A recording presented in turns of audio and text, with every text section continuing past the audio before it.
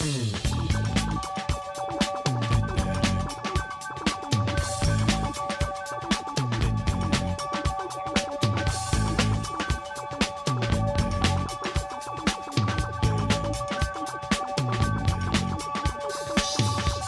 find yourself living in a shotgun shack, and you may find yourself in another part of the world, and you may find yourself behind the wheel of a large automobile, and you may find yourself in a beautiful house with a beautiful wife, and you may ask yourself, well, how did I get here? Letting the days go by, let the water hold me down. Letting the days go by, water flowing underground into the blue again. Hey, how's it going, everybody? This is Chris. Welcome to episode 220 of X-Lapsed, where you may think we're talking about an issue of X-Force.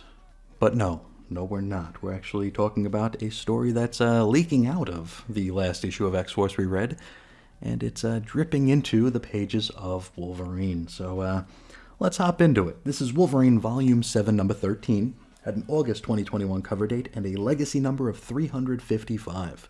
Story's called What They Did in the Shadows, written by Benjamin Percy, pencils Scott Eaton, inks Oren Jr., colors Matthew Wilson, letters VC's Corey Petit, designs Tom Muller, head of X's Hickman, edits Amaro Basso, White Sobalski, cover price $4, went on sale June 23 of 2021.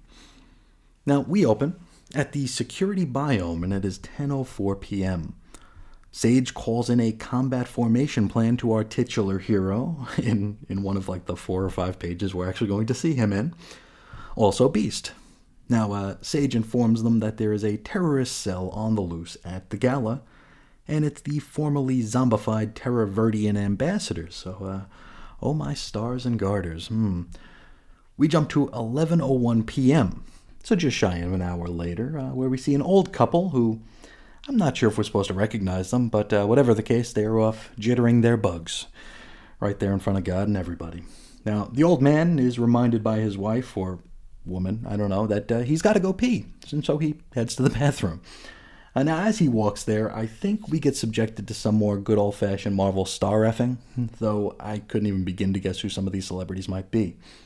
So, the old man hits the loo when a Swamp Thing-looking thing reaches out from the sink, or the toilet, or the, I don't know, multifaceted toilet sink, whatever water source this is, and grabs the poor old man around the throat. At this point, Wolverine arrives, snicks, and attacks.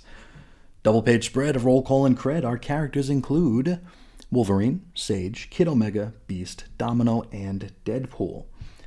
Now, Beast is off looking for Ambassador Gabriel Gomez while in communication with Sage. He walks past an inebriated Nightcrawler who, I tell you what, I can't wait to read more about in a couple episodes' time. We need some Way of X in our lives. Now, Gabby is dancing with a regular old flat scan who she then attacks with her telefloronic tendrils, and so Beast tackles her. Now, she refers to the Krakoans as colonists for what they did to Terraverdi, and I'm not sure that's quite the right term for it, but I guess we'll allow it. Now, the flat scan dude that she attacked is still kind of freaked out from the attack, as you might imagine, and so Quentin Quire does the old Professor X mind wipe on him and includes a happy ending just for kicks. So why not? We swap scenes back over to Wolverine fighting the swampy Terrafloridian, and we get a good idea here that Wolverine literally hasn't the foggiest idea what Beast actually did to Terraverdi. You know, during the tussle, he claims that he went there to help. You know, Wolverine, Domino, and Quentin did go there probably, right before X of Tens, I think. So he went there to help, is what the assumption he was under. Now, the swampy ambassador fills him in on the Beast's telefloronic programming, and he, the Telefloridian menace, claims that he's no longer under Beast's control and vows to, kill the Krakoans. We shift scenes to a little bit later on. It's 11:31 p.m. and we're on board the Marauder. Christian Frost is sailing among the dolphins with all that Shi'ar cargo that we saw delivered in I think it was Marauders, the first part of the Hellfire Gala here, where Emma received a shipment of something from the Shi'ar that she did not know she ordered. So, Anyway, Christian and the Marauder are attacked by an unseen other, and Christian is dumped overboard. Well, we'll talk more about that in a little bit. But first, back to the gala. Domino is dealing with more Swamp Things, and she utilizes some trademark Percy unnatural dialogue by mentioning forest fires and controlled burns while she punches a baddie with her flaming fist. Then, Deadpool shows up. Friggin' finally. Together they fight a Terraverdian. Deadpool fires a bazooka at the poor goof. Next up, we swap scenes back over to wherever the hell Sage is hanging out. Is it the Point? Is it a different security biome? Does it even matter? Anyway, Beast is there, and he's really keen on, doubling down on his mental enslavement of Terraverdi. They're starting to get their wits back about him, and he ain't liking that. Well, Sage, she doesn't like that idea so much, and Beast doesn't like Sage's sass, and he challenges her. And so he gets a very stiff slap to the face as a result, and by stiff, I mean that the art makes it look like they're two very poorly articulated action figures, slapping one another. Now, Sage boots Beast from her office and proclaims that she is going to fix everything. And so, we get an info page. Now, this is all about Sage's diplomatic endeavors here with Terraverdi. We find out that X-Force was told to stand down, and Terraverdi was promised an armistice, so a treaty, a peace offering here. Now, Terraverdi, as a nation, was offered the following, in addition to the whole, stopping the mind control thing. $1 billion US. So, I guess money ain't no thing, so I have to ask again, why in the hell do we need an X-Corp? I mean, why do we need them as a concept, and why in the hell do we need them as a book? Ugh. Also, Krakoa will back off from Terraverdi's Telefloronics deal, so there might be some competition in the marketplace for miracle meds pretty soon, as we found out back in, what was it, X-Force number 5 or 6, that Terraverdi's Telefloronics were on par, if not better, than the Krakoan magic meds in some ways. Finally, Terraverdi can back out of their Krakoan trade deal, so their yes turns to a no, and they're free to do what they're going to do. Now, in return for these concessions, the nation is sworn to silence for the whole Mishigas here, the zombification and all that.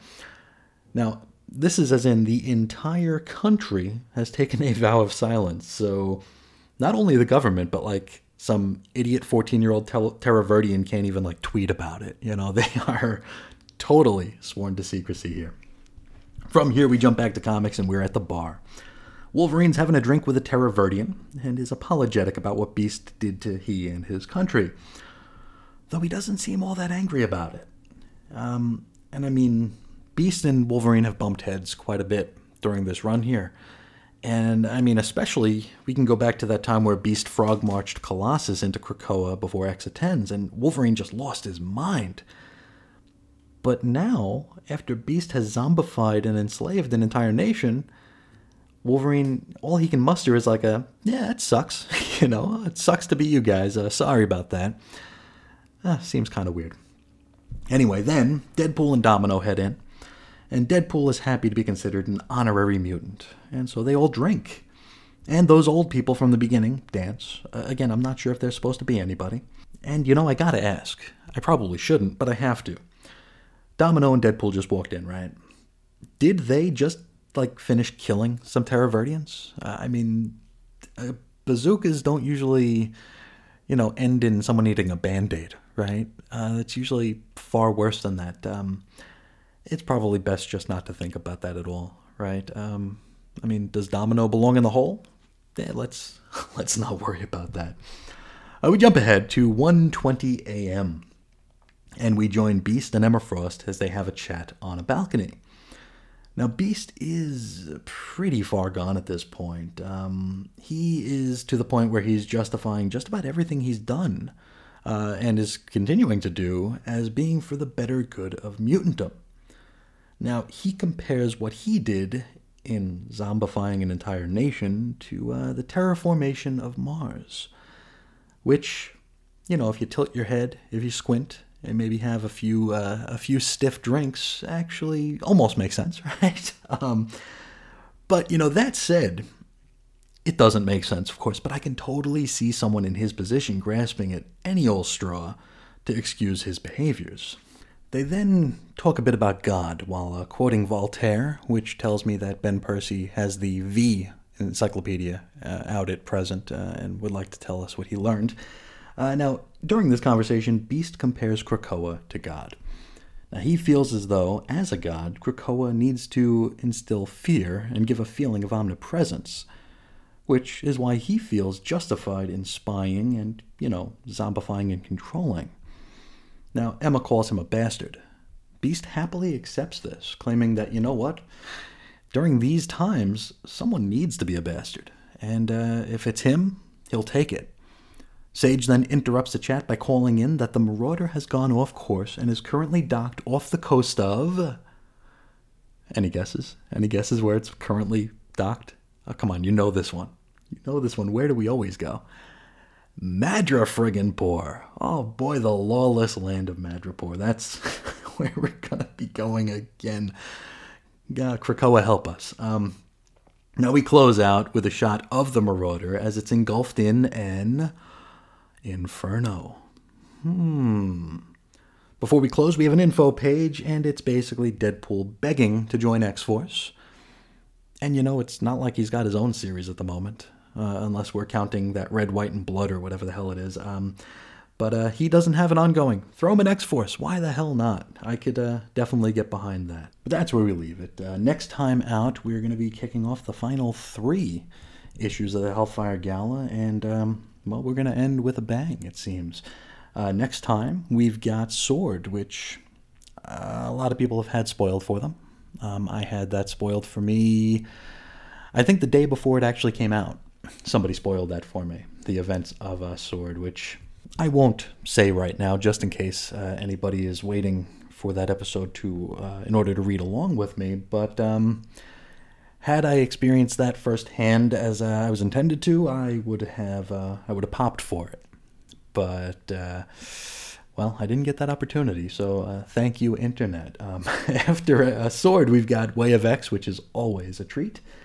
And then we're going to wrap things up with X Factor, where, something's going to happen. And for many of us, it's already been spoiled. So I can't wait to get there so I can finally stop pretending that I don't know what it is. And another one where, had I experienced it the way I was supposed to, I would have popped for it. But sadly, that just wasn't in the cards for your humble, fumbling, stumbling, X-lapsed host. But we'll talk about that more later here. For now, let's talk about this issue of, I swear I was going to call it an issue of X-Force, and it wasn't even as a joke, but it wasn't an issue of X-Force. It was actually Wolverine. Not that we would know it, because Wolverine he's in this book so infrequently that I almost feel bad for him here. I feel like readers of Wolverine will be disappointed, and we know from going through the sales charts that there are definitely people who only buy the flagship X-Men and Wolverine. They don't buy the other books. So if you're buying this, you're going to be disappointed. I, however, was not. I actually quite enjoyed this. I know I had some fun with it during the synopsis here, but I enjoyed this probably for all the reasons I shouldn't have enjoyed it. Let's talk about a few things that I feel didn't work, okay, before we get into the good stuff here. The Terra Verde stuff, a bit hard to swallow. It seems like it all kind of fixed itself a little too easily. It's too easy and out, right? We talk about suspension of disbelief. All of us, up our own asses, and analysts of fiction, will talk about, the ability to suspend disbelief. And let's go with that. If we can suspend our disbelief enough to think that there are mutants, superheroes, gods walking the earth, an island, a sentient island, terraformation of Mars, stuff like that, sure. Okay? That's stuff that I feel we can't really compare to real life. So we can kind of detach. We can do the suspension of disbelief there because we're just so far gone at that point that there's no comparing it to the real world, right? But let's think about Terra Verde here, not as a nation of plant people, but just as a nation of people. How has nobody figured this out yet, that they are controlled? Is Terra Verde like a totally insular nation? Are their borders like barricaded where no one can get in, no one can get out, information can't get in, information can't get out? Does nobody in Terra Verde have friends or family outside the borders of Terra Verde? Do none of them have the internet? I mean, people should know about this already. It shouldn't be this grand secret. And while I'm not suggesting there be like a one-to-one, anybody who realizes that Terra Verde is acting strange will automatically assume that, oh, it's the Krakoans who did it. But just the fact that they are acting different than they had been should be on somebody's radar, that there's something afoot there, right? And from what we know, there isn't. So while I can suspend my disbelief enough to accept that there are gods walking the planet, I can't when it comes to a nation acting weird, an entire nation acting bizarre, and nobody noticing it. Because had that happened in the real world, I mean, the world gets smaller by the day, right? We can know things that are going on across the planet just by opening up our laptops or pulling our phone out of our pocket. So Terra Verde acting weird should be known. Or at least there should be some ears perked to it, and there aren't. So this all ties up a little too neatly, and not that I'm advocating for the extension of the story, because frankly, if we never see the Terra Verdans again, that's fine. I don't need to see them, but I'm guessing we probably will, because they have a competitor to the Magic Meds, and X-Corp desperately needs a story to tell, so we're probably going to see this play out there. So I think we've got the world's worst tasting peanut butter cup in store for us there. We're going to have someone running down one street holding X-Corp, someone running down another street carrying Terra Verde, and they're going to crash into each other, creating an ungodly abomination of flavor. But we'll worry about that if and when it comes to pass. That said I enjoyed this issue, and I did. And what I enjoyed about it was something that I don't think we're supposed to enjoy, and that is Beast's point of view. Now, Beast, we've talked a lot about Beast, and it's actually a question that I've been posing in various Facebook groups of late, and on Instagram as well, just asking what are people's thoughts on Beast right now?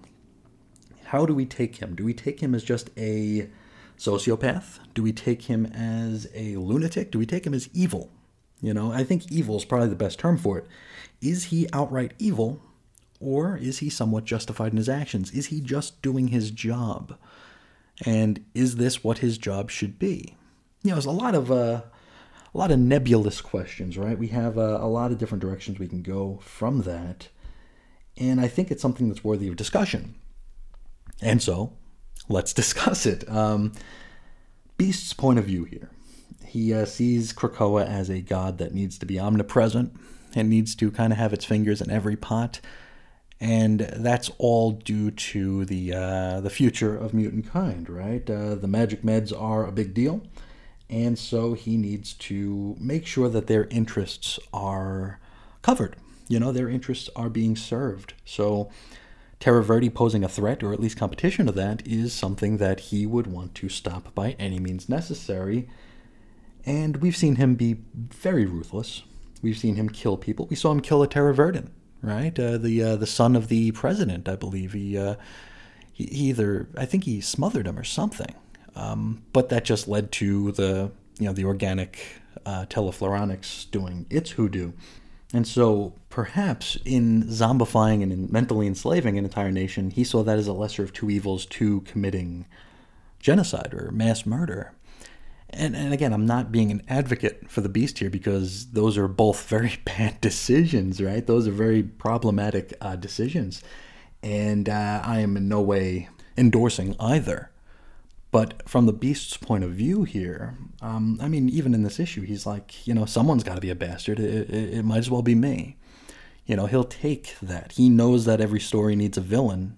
And, when we talk about villains in fiction and in real life, people who Many people agree our villains, they never see themselves as villains. Nobody sees themselves as evil. I mean, this isn't the Silver Age anymore. We don't have a brotherhood of evil mutants, right? I mean, fingers crossed. Anything can happen, but the idea that someone can see themselves as being evil is maybe a little passé, a little dated. And so Beast here, in order to assuage him of those feelings of concern, worry, doubt, he justifies it. He justifies his behavior here. He compares Krakoa to a god. He compares the, kind of like the high tide raises all boats thing, where if Krakoa is doing well, then mutants are doing well. Mutants everywhere are doing well if Krakoa is doing well. It almost makes sense. Almost. Of course it doesn't. It's madness. But for someone in Beast's position, yeah, it makes sense. It makes sense here. He's doing what he can, and he's actually engaging in the lesser of two evils to accomplish his goals here, at least in his own mind, right? I mean, that's something we can debate and argue, but we won't, just, for brevity's sake. But I could totally see Beast justifying this. I love that he compares what he did to the terraformation of Mars. Not because it's a good one-to-one comparison, but because, it's human. I think we've all been in arguments with a friend, a significant other, a boss, a peer, anybody, some troll on the internet, some idiot with a podcast. We've all been in arguments before where we have to concede a point, but we refuse to. And so Beast is being called out on his behavior here, and rather than just taking his lumps and being like, you know what, you have a point, he doubles down and he tries to flip it. And he makes this weird false equivalence, and he tries to compare the heinous act that he did to a comparatively benign one that someone else did. It's like, I know whataboutism is like a term that gets bandied around a lot nowadays, which is kind of annoying because it's annoying for several reasons. Many of which it's because it's assuaging the guilt of one side in pursuit of expressing guilt on another, projecting guilt on another, when, in some situations, everybody's bad, But this is like ultimate whataboutism. He's like, hey, I did this, but look what you're doing. Look what you're doing here. And she's just like, are you crazy? That doesn't make any sense at all. But I like it because it doesn't make sense. And it shows that Beast is desperately clinging to his own intrinsic feelings that he's doing the right thing. It's like, hey, I'm not bad. You're just as bad as me. We're all doing stuff for the same cause here. We're all on the same side, and we're both doing things that are morally ambiguous. And we can argue that the terraformation of a planet is morally ambiguous, right? It's not outright evil, whereas beasts can be looked at as both amoral and definitely more likely to be considered evil than what the Krakoans did on Mars.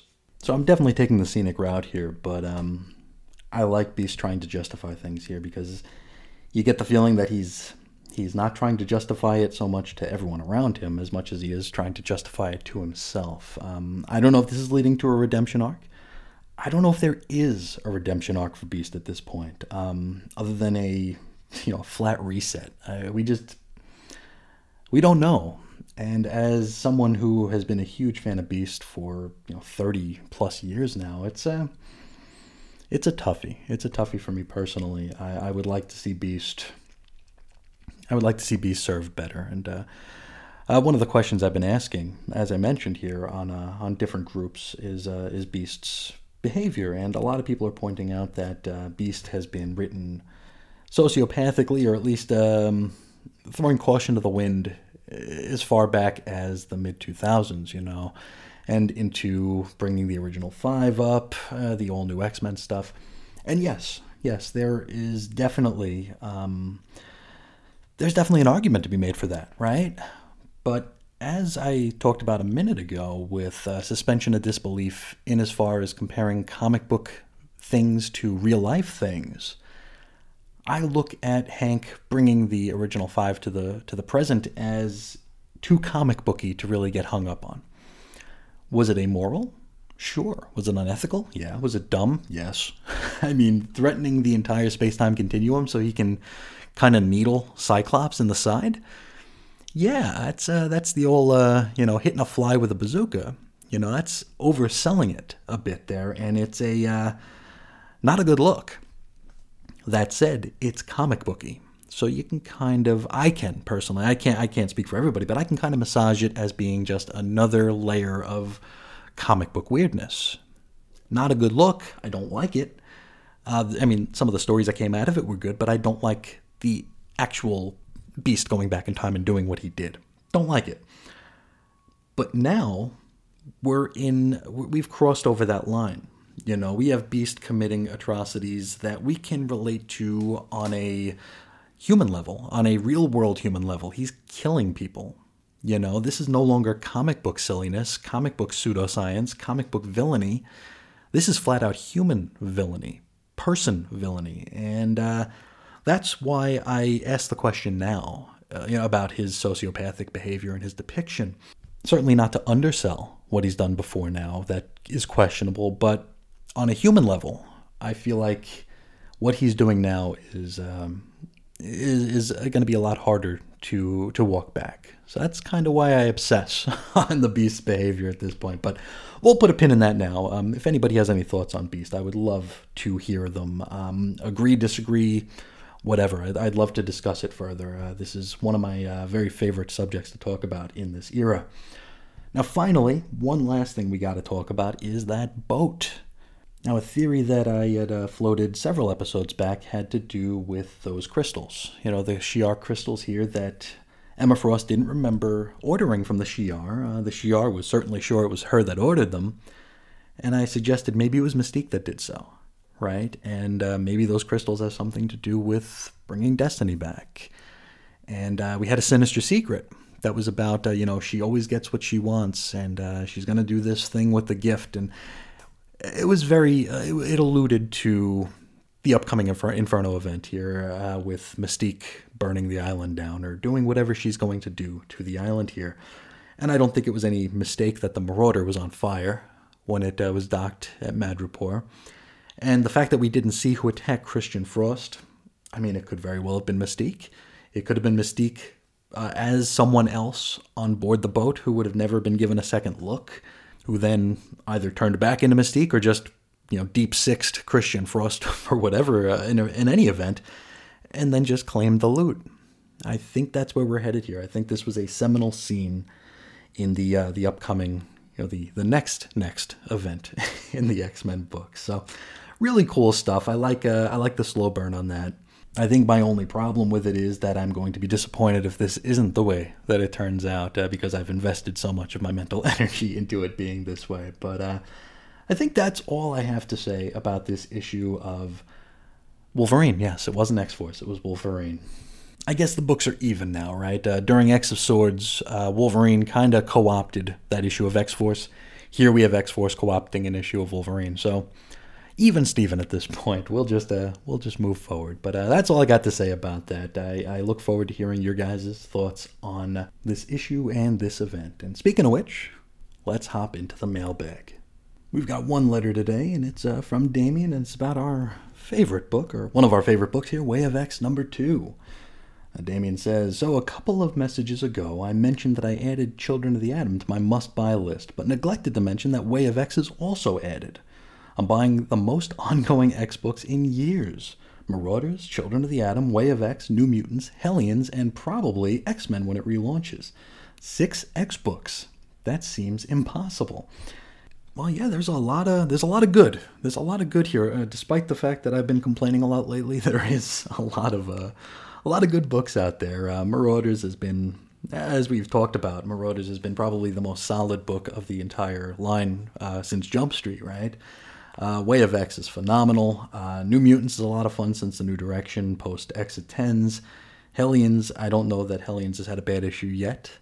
The new X-Men, Jerry Duggan has not done any wrong by us yet, so definitely looking forward to that. I haven't, I don't have it in the house yet, but certainly looking forward to seeing how that is going to play out. Just imagine had X-Force not been canceled. X-Factor not been canceled. You'd have 7.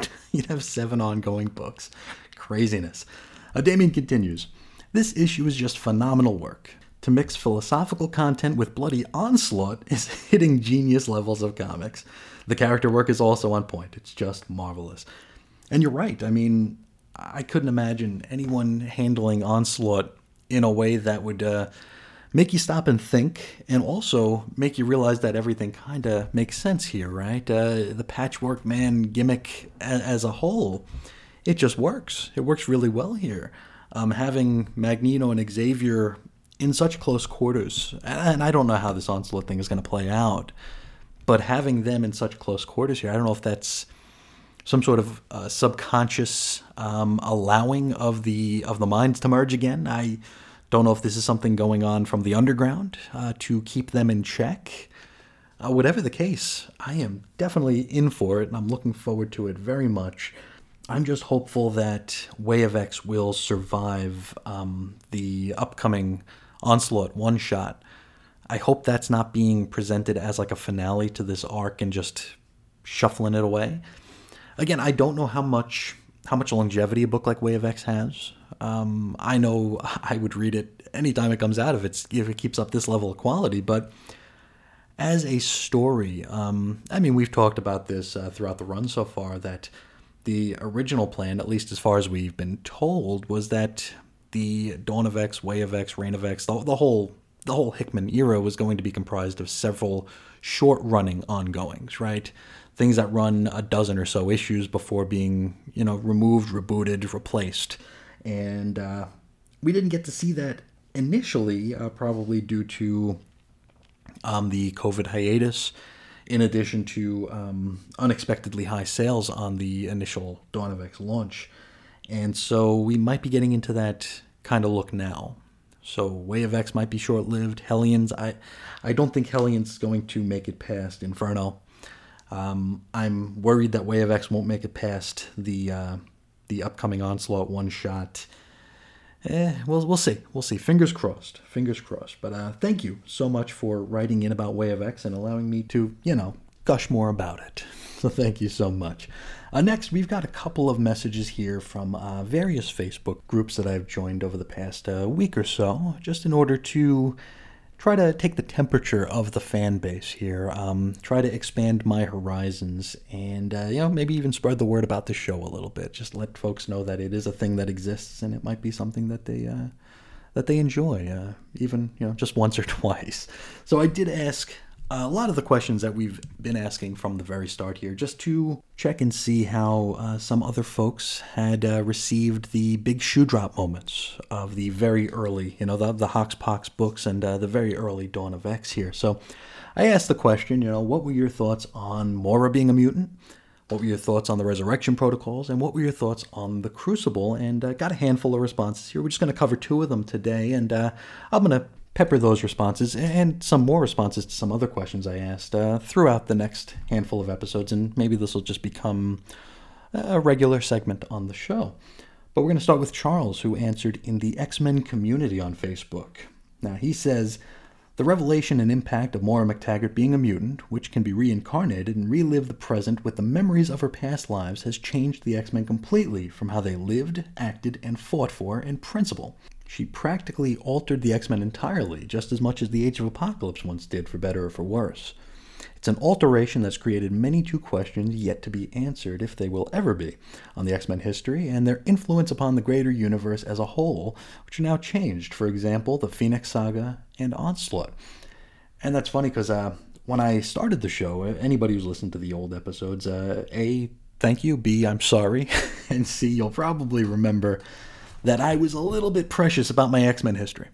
And I still kind of am, of course, but I was much more fearful that everything was going away or everything was being altered in an like a prima facie sort of way, on the face of it, something that will change the way we look at things, like almost on a physical level, rather than like a behind-the-scenes sort of way, like they're doing it, the Moira thing.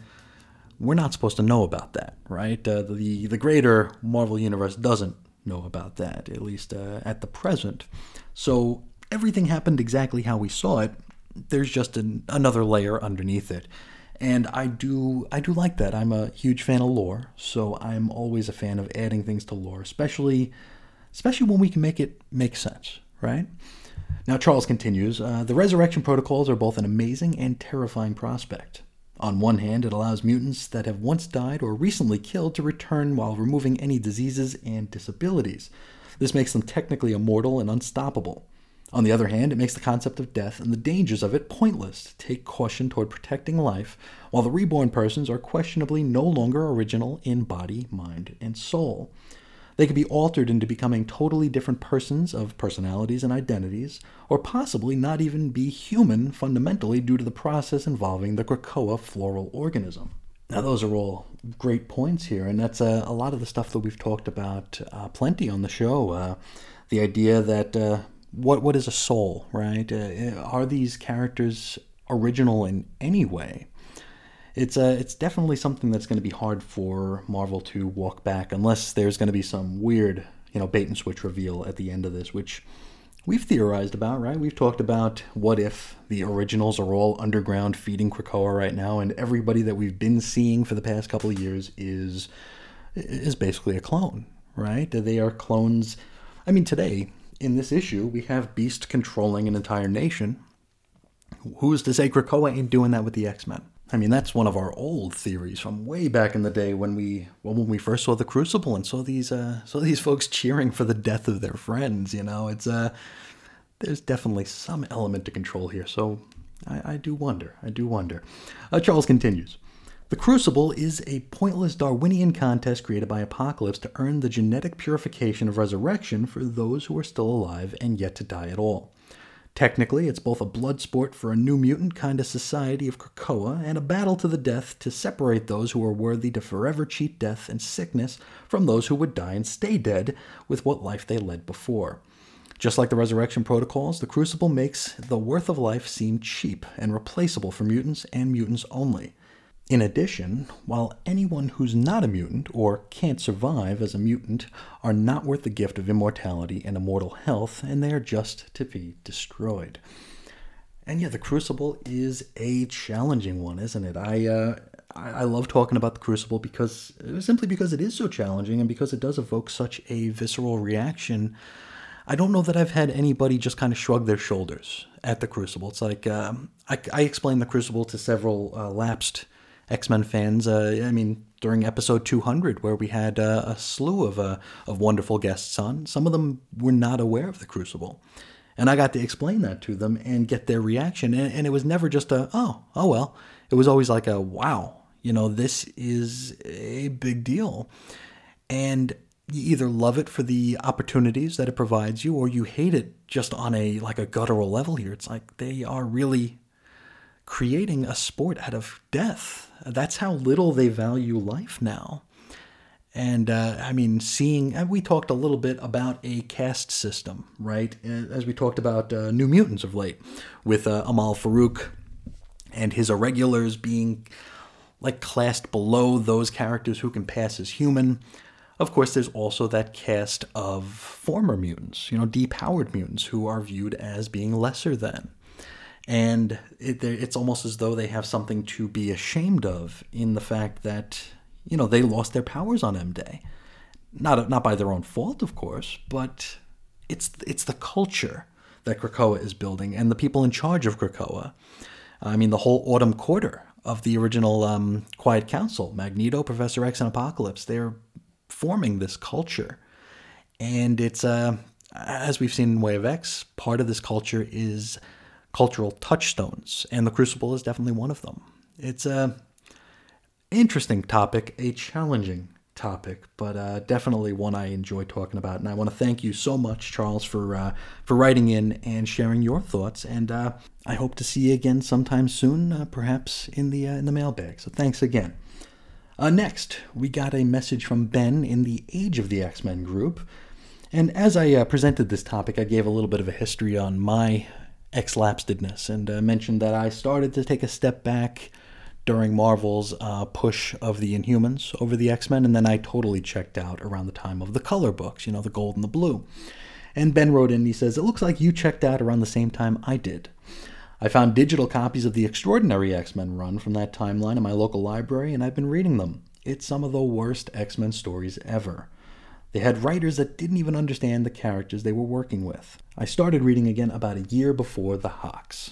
Now, the Extraordinary run, I believe that was Jeff Lemire, or was it Charles Soule? I know they were both involved in the X books around that time, but yeah, I was kind of checking out around that time as well. I think the last story that I read was when I was reviewing Marvel books for the Weird Science website. I did it was that weird Apocalypse crossover. I don't remember if it was like Apocalypse Wars or Blood of Apocalypse or something like that. It was like 3 issues of All New, 3 issues of Uncanny, and 3 issues of Extraordinary. They all told different stories, the 3 series, but it was a crossover event of sorts, kind of like a Hellfire Gala, where they're all the books are kind of doing their own thing from their own point of view, but they're all kind of branded under the same brand, the same story arc. And I kind of checked out after that. I really just stayed on the fringes and waited for anything to happen that might reignite my spark for the franchise. And then Gold and Blue happened, and being a person who came into the X books back in 1992, I mean, Blue and Gold really speaks to me.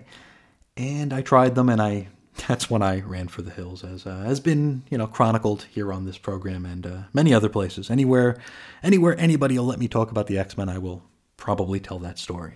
Ben continues, I actually think that Moira as a mutant makes a lot of sense. I think her powers are really interesting. That said, a lot of the old stories she was in don't make sense now because supposedly she would have had all this knowledge the whole time. So I think it's pluses and minuses. I do love the idea of her being this mysterious figure that's ruling the mutant world from the shadows. I'm interested to see what they end up doing with her. Now, I tell you what, one of the things I'm most looking forward to about the Essential X-Lapsed, if that continues to be a thing for the next, year plus, is revisiting these early Moira appearances here and seeing what works, seeing what doesn't. I've gushed a lot about Paul O'Brien. Paul O'Brien of the X-Axis, currently of House to Astonish. Definitely a giant among X-Men analyzers and fans. Just a fantastic writer, fantastic personality. Now, I am woefully behind on his musings at House to Astonish and his analysis and his, what's that word I'm looking for? Annotations. He's been annotating the entire Hox Pox Doc Sox Rocks run, and I've started reading his earliest posts, but he also had something called The Complete Moira, or Moira. For anybody new who's listening, I call Moira Moira because I got yelled at for saying Moira when I was a kid once. So I've told that story before. If anybody needs me to tell it again, let me know and I'll tell it again. Anyway, he did something called The Complete Moira, where he was going through all the early Moira appearances, and I don't know if he was trying to jive it with what Hickman did in Pox number 1 or Hox number 2 or whatever it was, but I haven't gotten around to reading it yet, so I probably should, and then check back in. In any event, I think you all should head over to House to Astonish and read Paul O'Brien's work, because it is fantastic. Next, Ben continues. I actually like the resurrection protocols. For one thing, it just makes more sense that characters can die and come back now. It's been cool to see a lot of the old school dead characters back, even if it's just in the background. I think the mechanics of it are interesting. It's a great use of those characters. I'll admit I miss seeing Hope and Tempest in battle. I think the resurrection protocols help to establish that the mutants now live in a culture and society that's truly their own. It's very post-human. One thing I don't understand is it really seems like all 5 members of the 5 should be considered Omega mutants. Well, let's start at the end there. I definitely agree that those characters should be all considered Omega mutants since they can, create life, right? They can actually cheat death. I want to say only, of the 5, only Proteus. Oh no, Proteus and Elixir, I think, are both considered Omegas, but the others are not yet. Maybe Hope. I don't recall off the top of my head.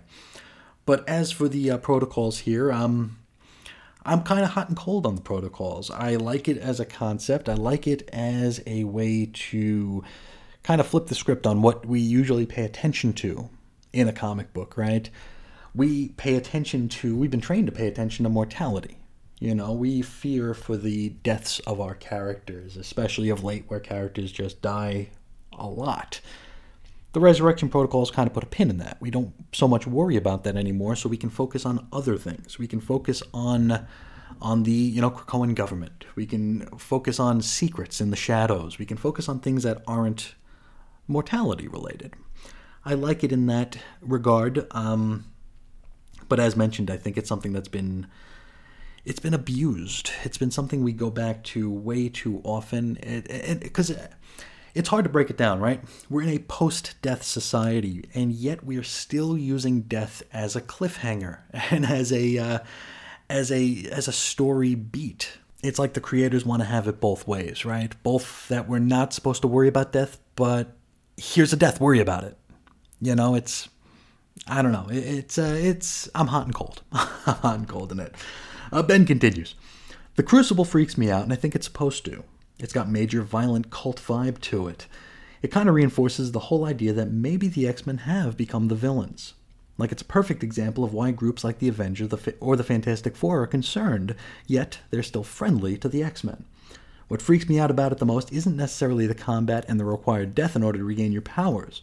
What freaks me out, and this is a goodie, is that the crowd is cheering this on. It's kind of like a weird hedonistic vibe, but everything on the island kind of has that weird hedonistic vibe as it is. And, well, that basically sums up my entire thought process on the Crucible here.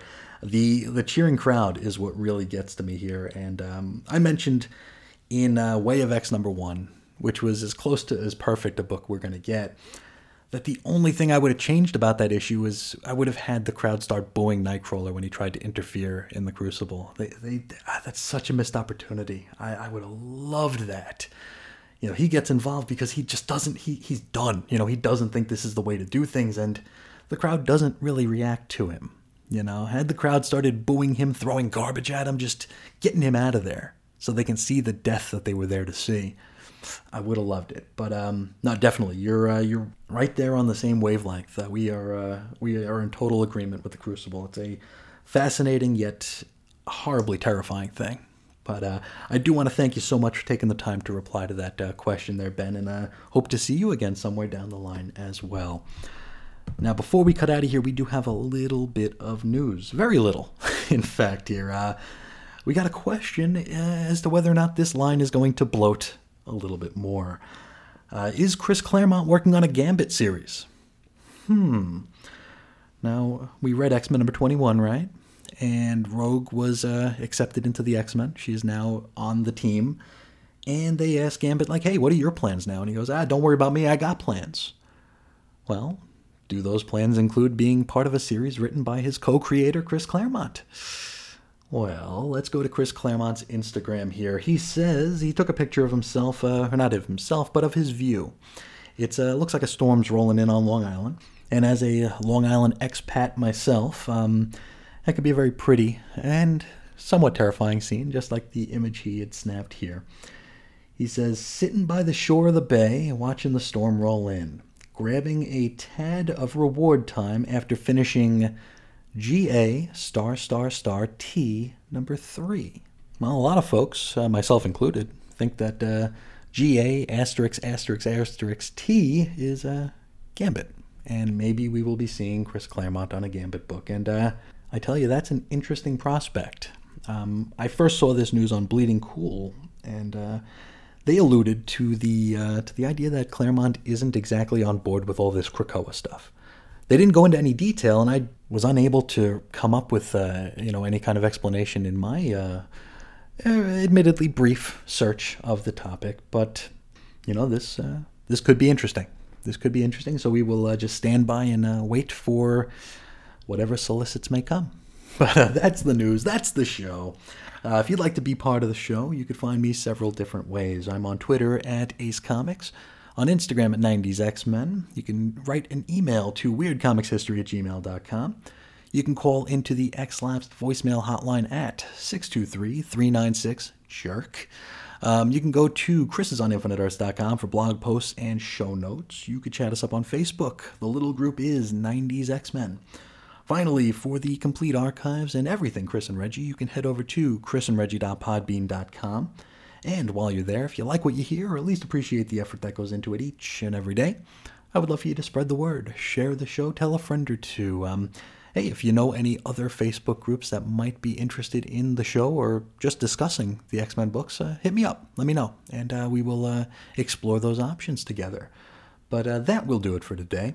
I would like to thank you all so much for allowing me to reside in your ears for about 50 minutes now. That's an awful long time to be around me, so I thank you all so much. And until next time, as always, I will talk to you again real soon. See ya.